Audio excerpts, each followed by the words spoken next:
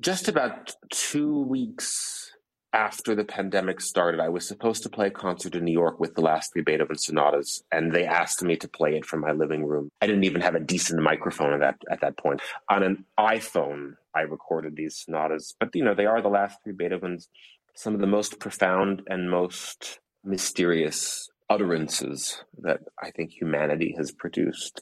I don't know that I've ever felt more connected to the spiritual, whatever that means, than I was in those moments. Whatever God is, to me, it's in these pieces. It really is. Hello, everyone. I'm Arianna Huffington, and welcome to What I've Learned.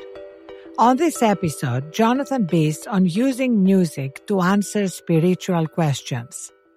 Jonathan is one of the most renowned pianists in the world. He's also considered one of the world's greatest interpreters of Beethoven. In 2011, he set out on a 9-year journey to record all 32 of Beethoven's piano sonatas. He says he expected this project to be the most fulfilling experience of his life, but it also uncovered anxieties about his relationship with music. And he explored that relationship in his amazing and beautiful new Audible original called Unquiet, My Life with Beethoven. Plus, he's managed to accomplish all that at the ripe age of 41. If you love classical music as much as I do, or even if you don't, you'll find this conversation incredibly rewarding and revealing.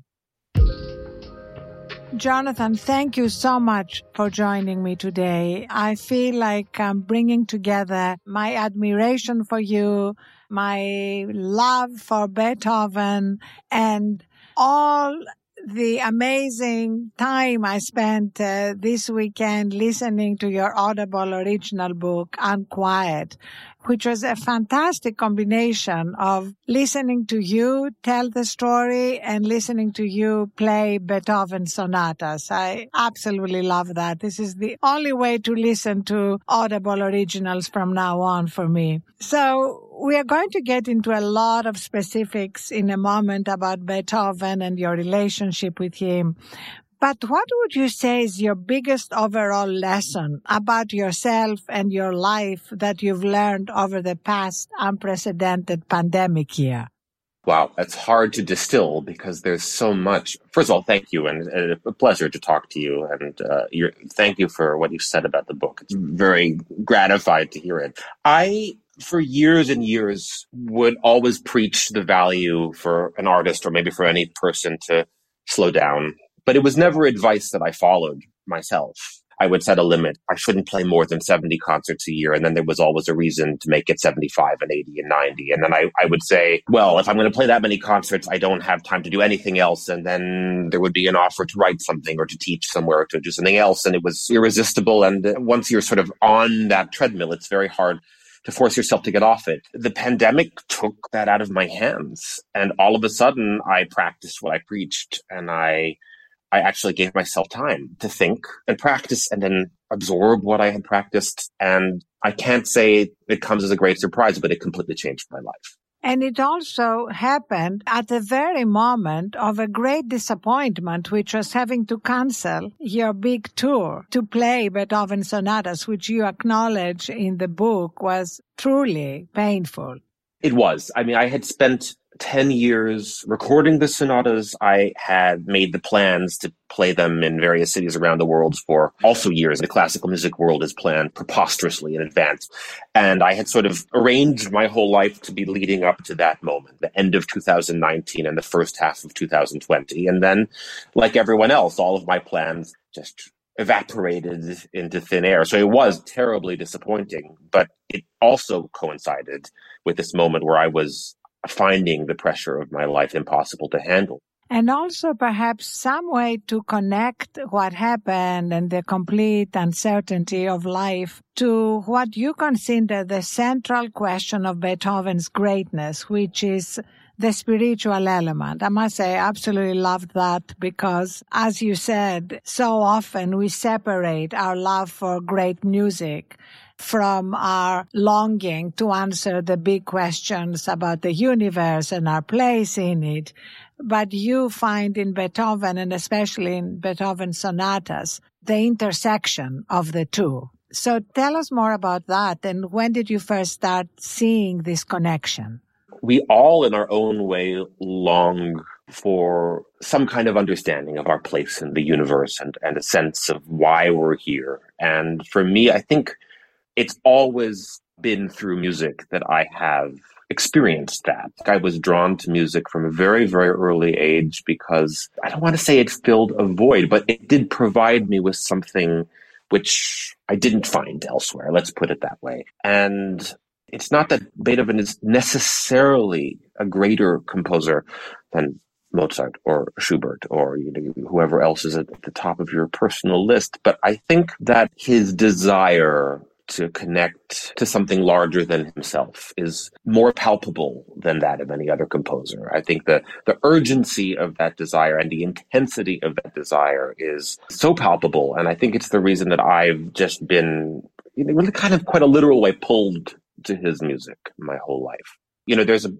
incredibly moving letter that he wrote to his brothers when he was around 30 years old called the Heiligenstadt Testament, because it was written in the town of Heiligenstadt, in which he's already at this point losing his hearing.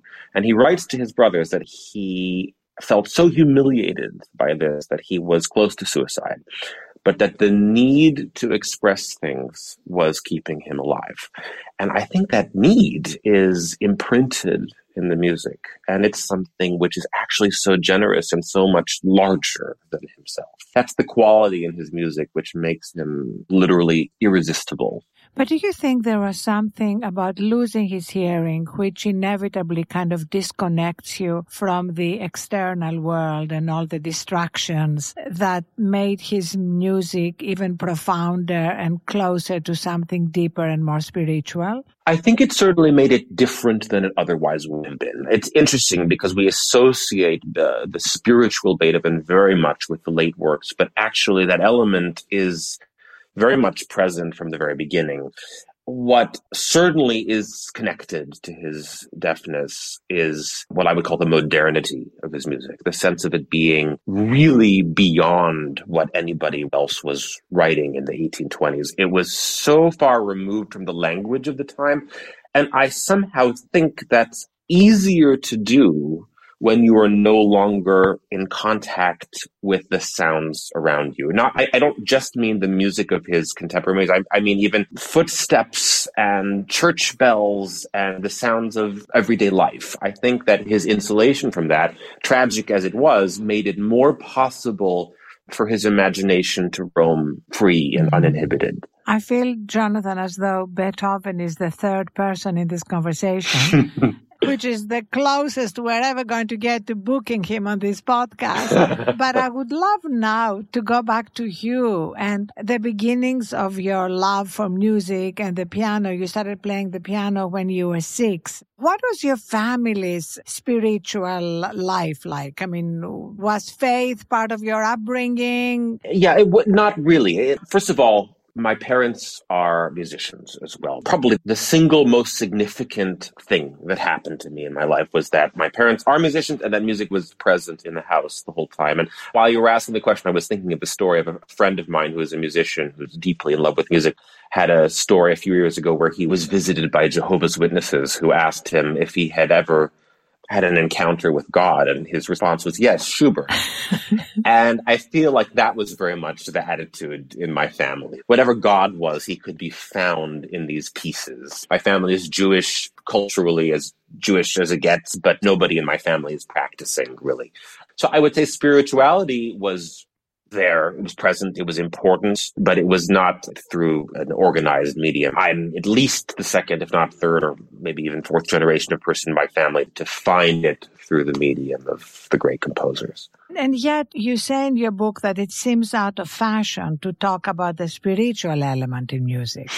So even though your friend said that he found God in Schubert, it's kind of unusual, right? I think often music becomes a substitute for spirituality rather than another way to find spirituality. I know firsthand because I dated for a long time a music critic in London and spent endless nights in concert halls and opera houses around the world. And he was an atheist whose love for music was really a substitute for what millions of people find in faith, whether organized religion or some form of spirituality. So where are you in that continuum?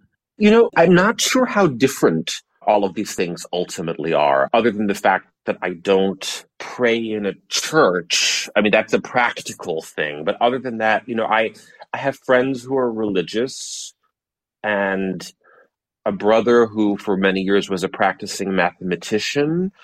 And I have, of course, many, many friends who are musicians. And I think we're all just looking for meaning in different ways. And the window dressing is different, but I'm not really sure that the substance of what we do is different. I was interested when you were saying about how the separation of the music from the spiritual, and it occurs to me it's a little bit related to your previous question about the lessons of the pandemic, because being a performing musician it's complicated because it is a calling and it's a job. And normally when we're not living in the time of COVID and you're touring all the time, there are constant deadlines and stresses and urgent needs and things you have to do, and you have to be professional. And sometimes that can take you away from the spiritual aspect of it. It's harder to be in contact with the deepest elements of the music when you have to get on the plane to get to the rehearsal, to get to the concert, and you have to have eaten well and exercised and had enough sleep. There's so many practical considerations. And I think sometimes there is a tension between the fact that it requires a lot of discipline and also something so much more than a job, which requires you to access your soul. Yes, you're right. I mean, in a way, you have to access your soul to perform from that deeper place. But also, a musical performance is not unlike an athletic performance. And I'd love to know what your own practices are, but you probably a little bit like Tom Brady have to make sure you've slept, that you ate whatever works for you, that you recovered from exertions, whatever your routine is. What is your routine? It's interesting. During the pandemic, where of course I've played very few concerts because there are very few concerts happening, but I have tried hard to let go of routine, which I used to have, which I think approached a sort of obsessive compulsive situation where if I hadn't slept this much and also this many hours before the concert, and I basically don't eat before the concert because I don't like to feel full. My teacher, Leon Fleischer, used to say we are athletes of the small muscles. I mean, there is certainly an athletic element to what we do, but I found that when I got too much into that, it was an impediment to letting go. And I find that that's actually been for me one of the lessons of the pandemic is that if I actually kind of accept the conditions of the day, how I feel on that day, the piano I'm playing that day, which is always a different one, and usually it's not an ideal one, I leave myself more space to be in the moment. But no, you are, of course, right. If I have a concert, I try to take a nap in the afternoon so that whatever happened earlier in the day, I can clear my head completely. I usually don't eat for 4 or 5 hours beforehand because I'd much rather be hungry than full when I play a concert. So there are certain things that are traditions, but I'm trying in my old age to let go of some of them just a bit. And what about the night before? Is there a particular number of hours of sleep? Yes, there is a number of hours I try to get, which is 8. Whether I get them is another matter. That's one thing which I really regret is that I, who sometimes in a year across the Atlantic 12, 14, 16 times, am very bad at jet lag. So I have never really learned how to negotiate that thing. And I can tell you there is no panic like knowing you have the concert the next day and looking at the clock and it's 1 a.m. and then it's 2 a.m. and it's 3 a.m. But that's, as a matter of general principle, yes, I do try to get a good 8 hours the night before. Well, Jonathan, I have to send you our 12 steps for a good night's sleep and my book on sleep and our sleep meditations. I'm going to arm you with an enormous amount of help to get the sleep you want so that when you start touring again, it's going to be easier. I will read that with the greatest of interest. Hold that thought, Jonathan. We'll be right back after this quick break. Sleep is the foundation of every aspect of our physical and our mental well-being. That's always true. But in extraordinary times of anxiety and stress, getting the sleep we need is more important than ever. Sleep is essential to both a strong immune system and to our mental resilience, the very things we need to navigate these uncertain times. That's why we've partnered with Audible, the sponsor of this podcast, to create the Audible Sleep Collection. It's available for free for members and includes bedtime stories, meditations, and extended soundscapes from Nick Jonas, Sean, Diddy, Combs, Kiki Palmer, and more to help you fall asleep, stay asleep, and wake up fully recharged and ready to take on whatever challenges the day brings you. And stay tuned for a preview of one of my favorite Audible sleep experiences at the end of this podcast. Jonathan, you talk about musical performance being a little bit like an athletic performance and preparing yourself for the time you walk on stage. Other than how much sleep you gotten and whether you had eaten or not, are there any other thoughts that you need to deal with? I mean, are you, like so many lesser humans, prone to negative bias and imagining the worst or allowing your negative fantasies about the concert to take over? Absolutely. I mean, and that's, in fact, to a great extent why I wrote Unquiet. The subject, other than Beethoven, was how the thing that I love the most in the world can also become torture. And I have personal experience of performance, which in theory, right, should be the act of sharing my greatest passion with people, it turning into a kind of a nightmare. And I find that I have to do constant work, not just day of concert work, but constant work on my mindset to think of the audience as a partner that is sharing the music with me rather than an adversary, which is such an easy thing to do. But then when you think about it, really quite irrational. Who is this person who is paying money to come to the concert for the purposes of disliking it? But I think something very human about, especially when you're exposing yourself so completely in the way that you do when you play a concert, of feeling threatened, and as you say, then imagining the worst. And for me, there were times in my life where it certainly became a cycle where the more it happens, the harder it is to stop it. It's a daily, moment to moment, I would say, acceptance of the conditions all around me, and not to try to wish things to be other than they are, and not trying to will things to be other than they are. It's very inexact science, but it is unbelievable how much that work does affect my state of mind when I go to play for people.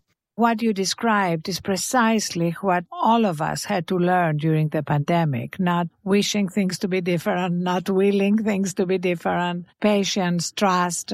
Do you think that when you go back to your touring and performing life, you will be able to deal with those anxieties differently?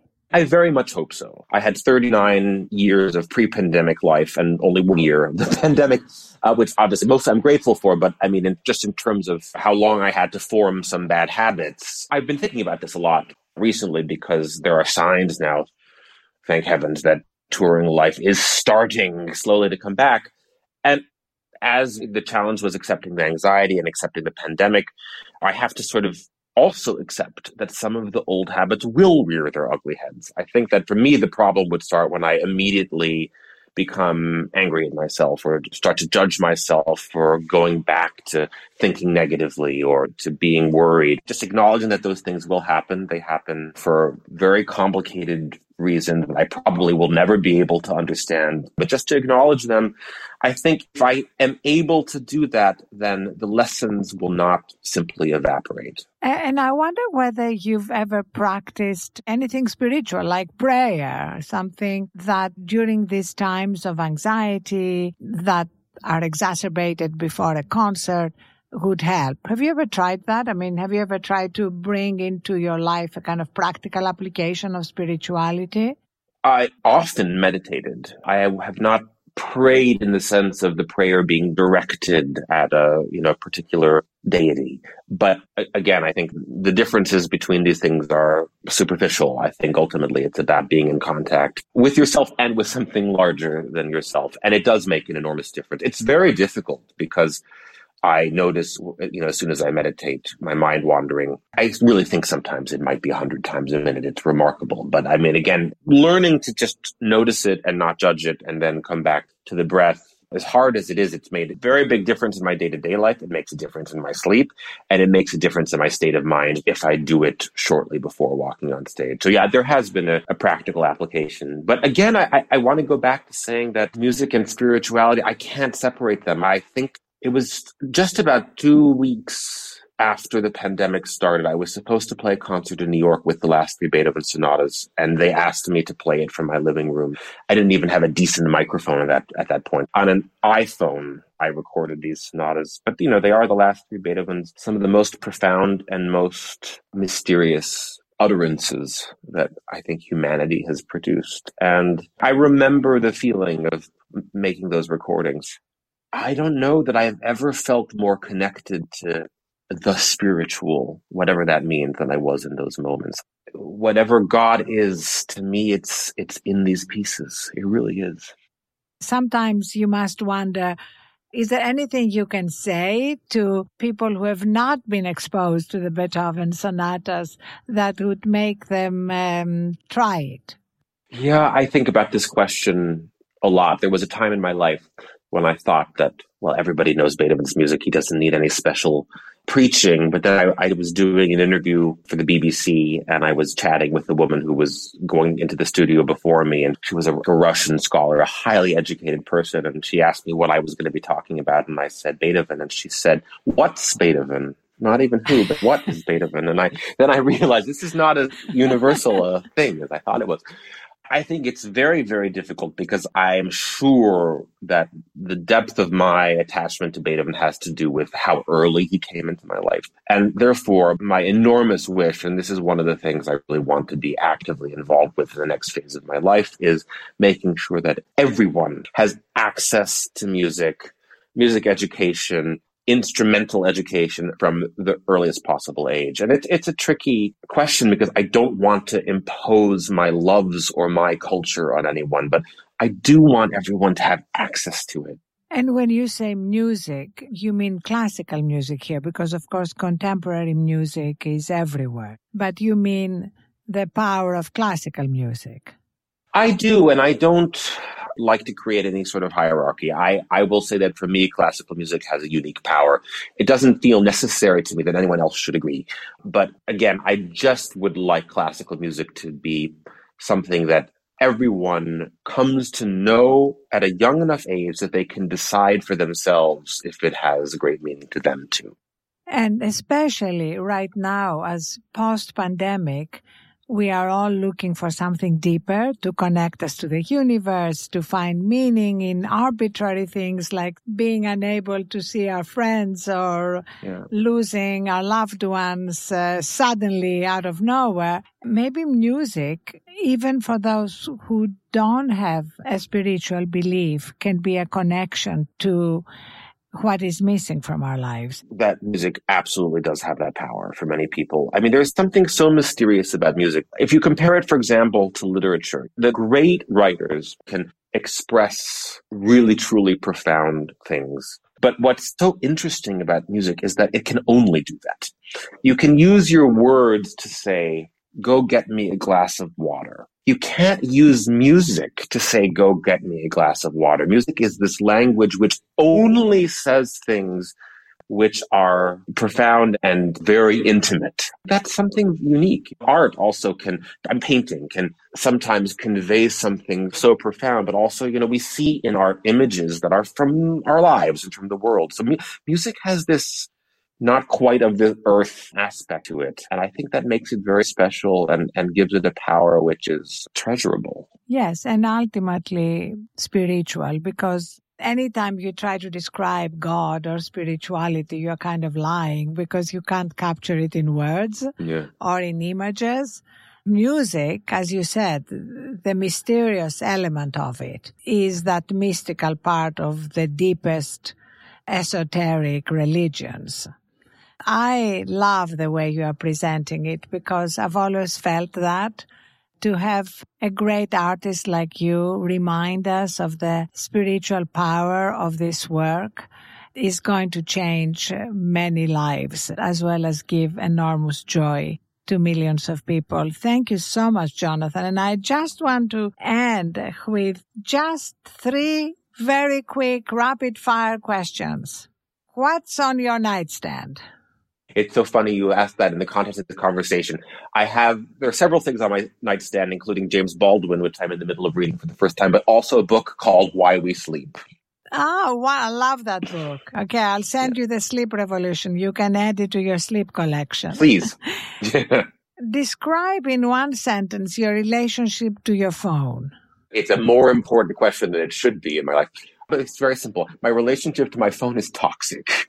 I love that. That's perfect because I would say 99.999% of the world could give the same answer if they were honest. And finally, leaving aside Beethoven's sonatas and indeed classical music in general, what song would you choose as the soundtrack to your life?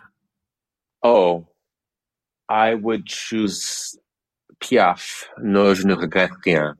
I love it. And do you live by it? I try. I don't always succeed, but I think it is a very, very good way to live. Beautiful.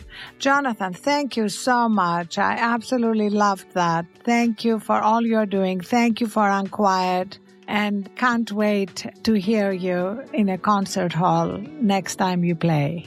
Thank you so much. Great to talk to you. Before we wrap up, I'd like to leave you with a microstep inspired by my conversation with Jonathan about his struggle with negative self-judgments.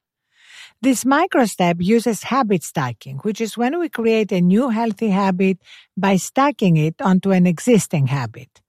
So what you do is just pick a moment in your daily routine, maybe it's when you're brushing your teeth or when you're getting dressed, and use that moment to repeat a positive affirmation to yourself. That will help you build a new habit that allows you to resist that negative inner voice. It won't turn you into a concert pianist, but it will help you be more confident in whatever tasks you're performing. Thank you so much for being with us. Join us next time on What I've Learned.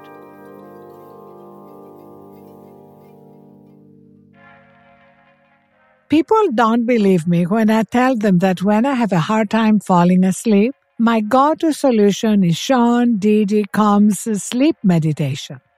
It's called Honor Yourself, and it's part of Thrive's collaboration with Audible to create sleep experiences that will deliver your best sleep during this difficult time. The stories have no beginning, middle, or end, so you won't stay up to hear what happens next. Here, Didi guides you through a deeply relaxing meditation that will allow you to say goodbye to the day and wake up refreshed and ready to take on the challenges of the next one. It's time to slow down and enter a period of deep, restorative rest. This is Diddy. I'll be guiding you through a meditation that will help you slow down and drift off into the peaceful, restorative sleep that you deserve. We're going to start by setting a vision for our time together. Before you start anything in this life, you want to have a vision of yourself experiencing that thing. And right here, right now, your vision is of you in a non-judging, effortless, calming state of sleep. If you're not asleep yet and want to hear the sleep track in its entirety, go to audible.com/thrive to start your free trial tonight.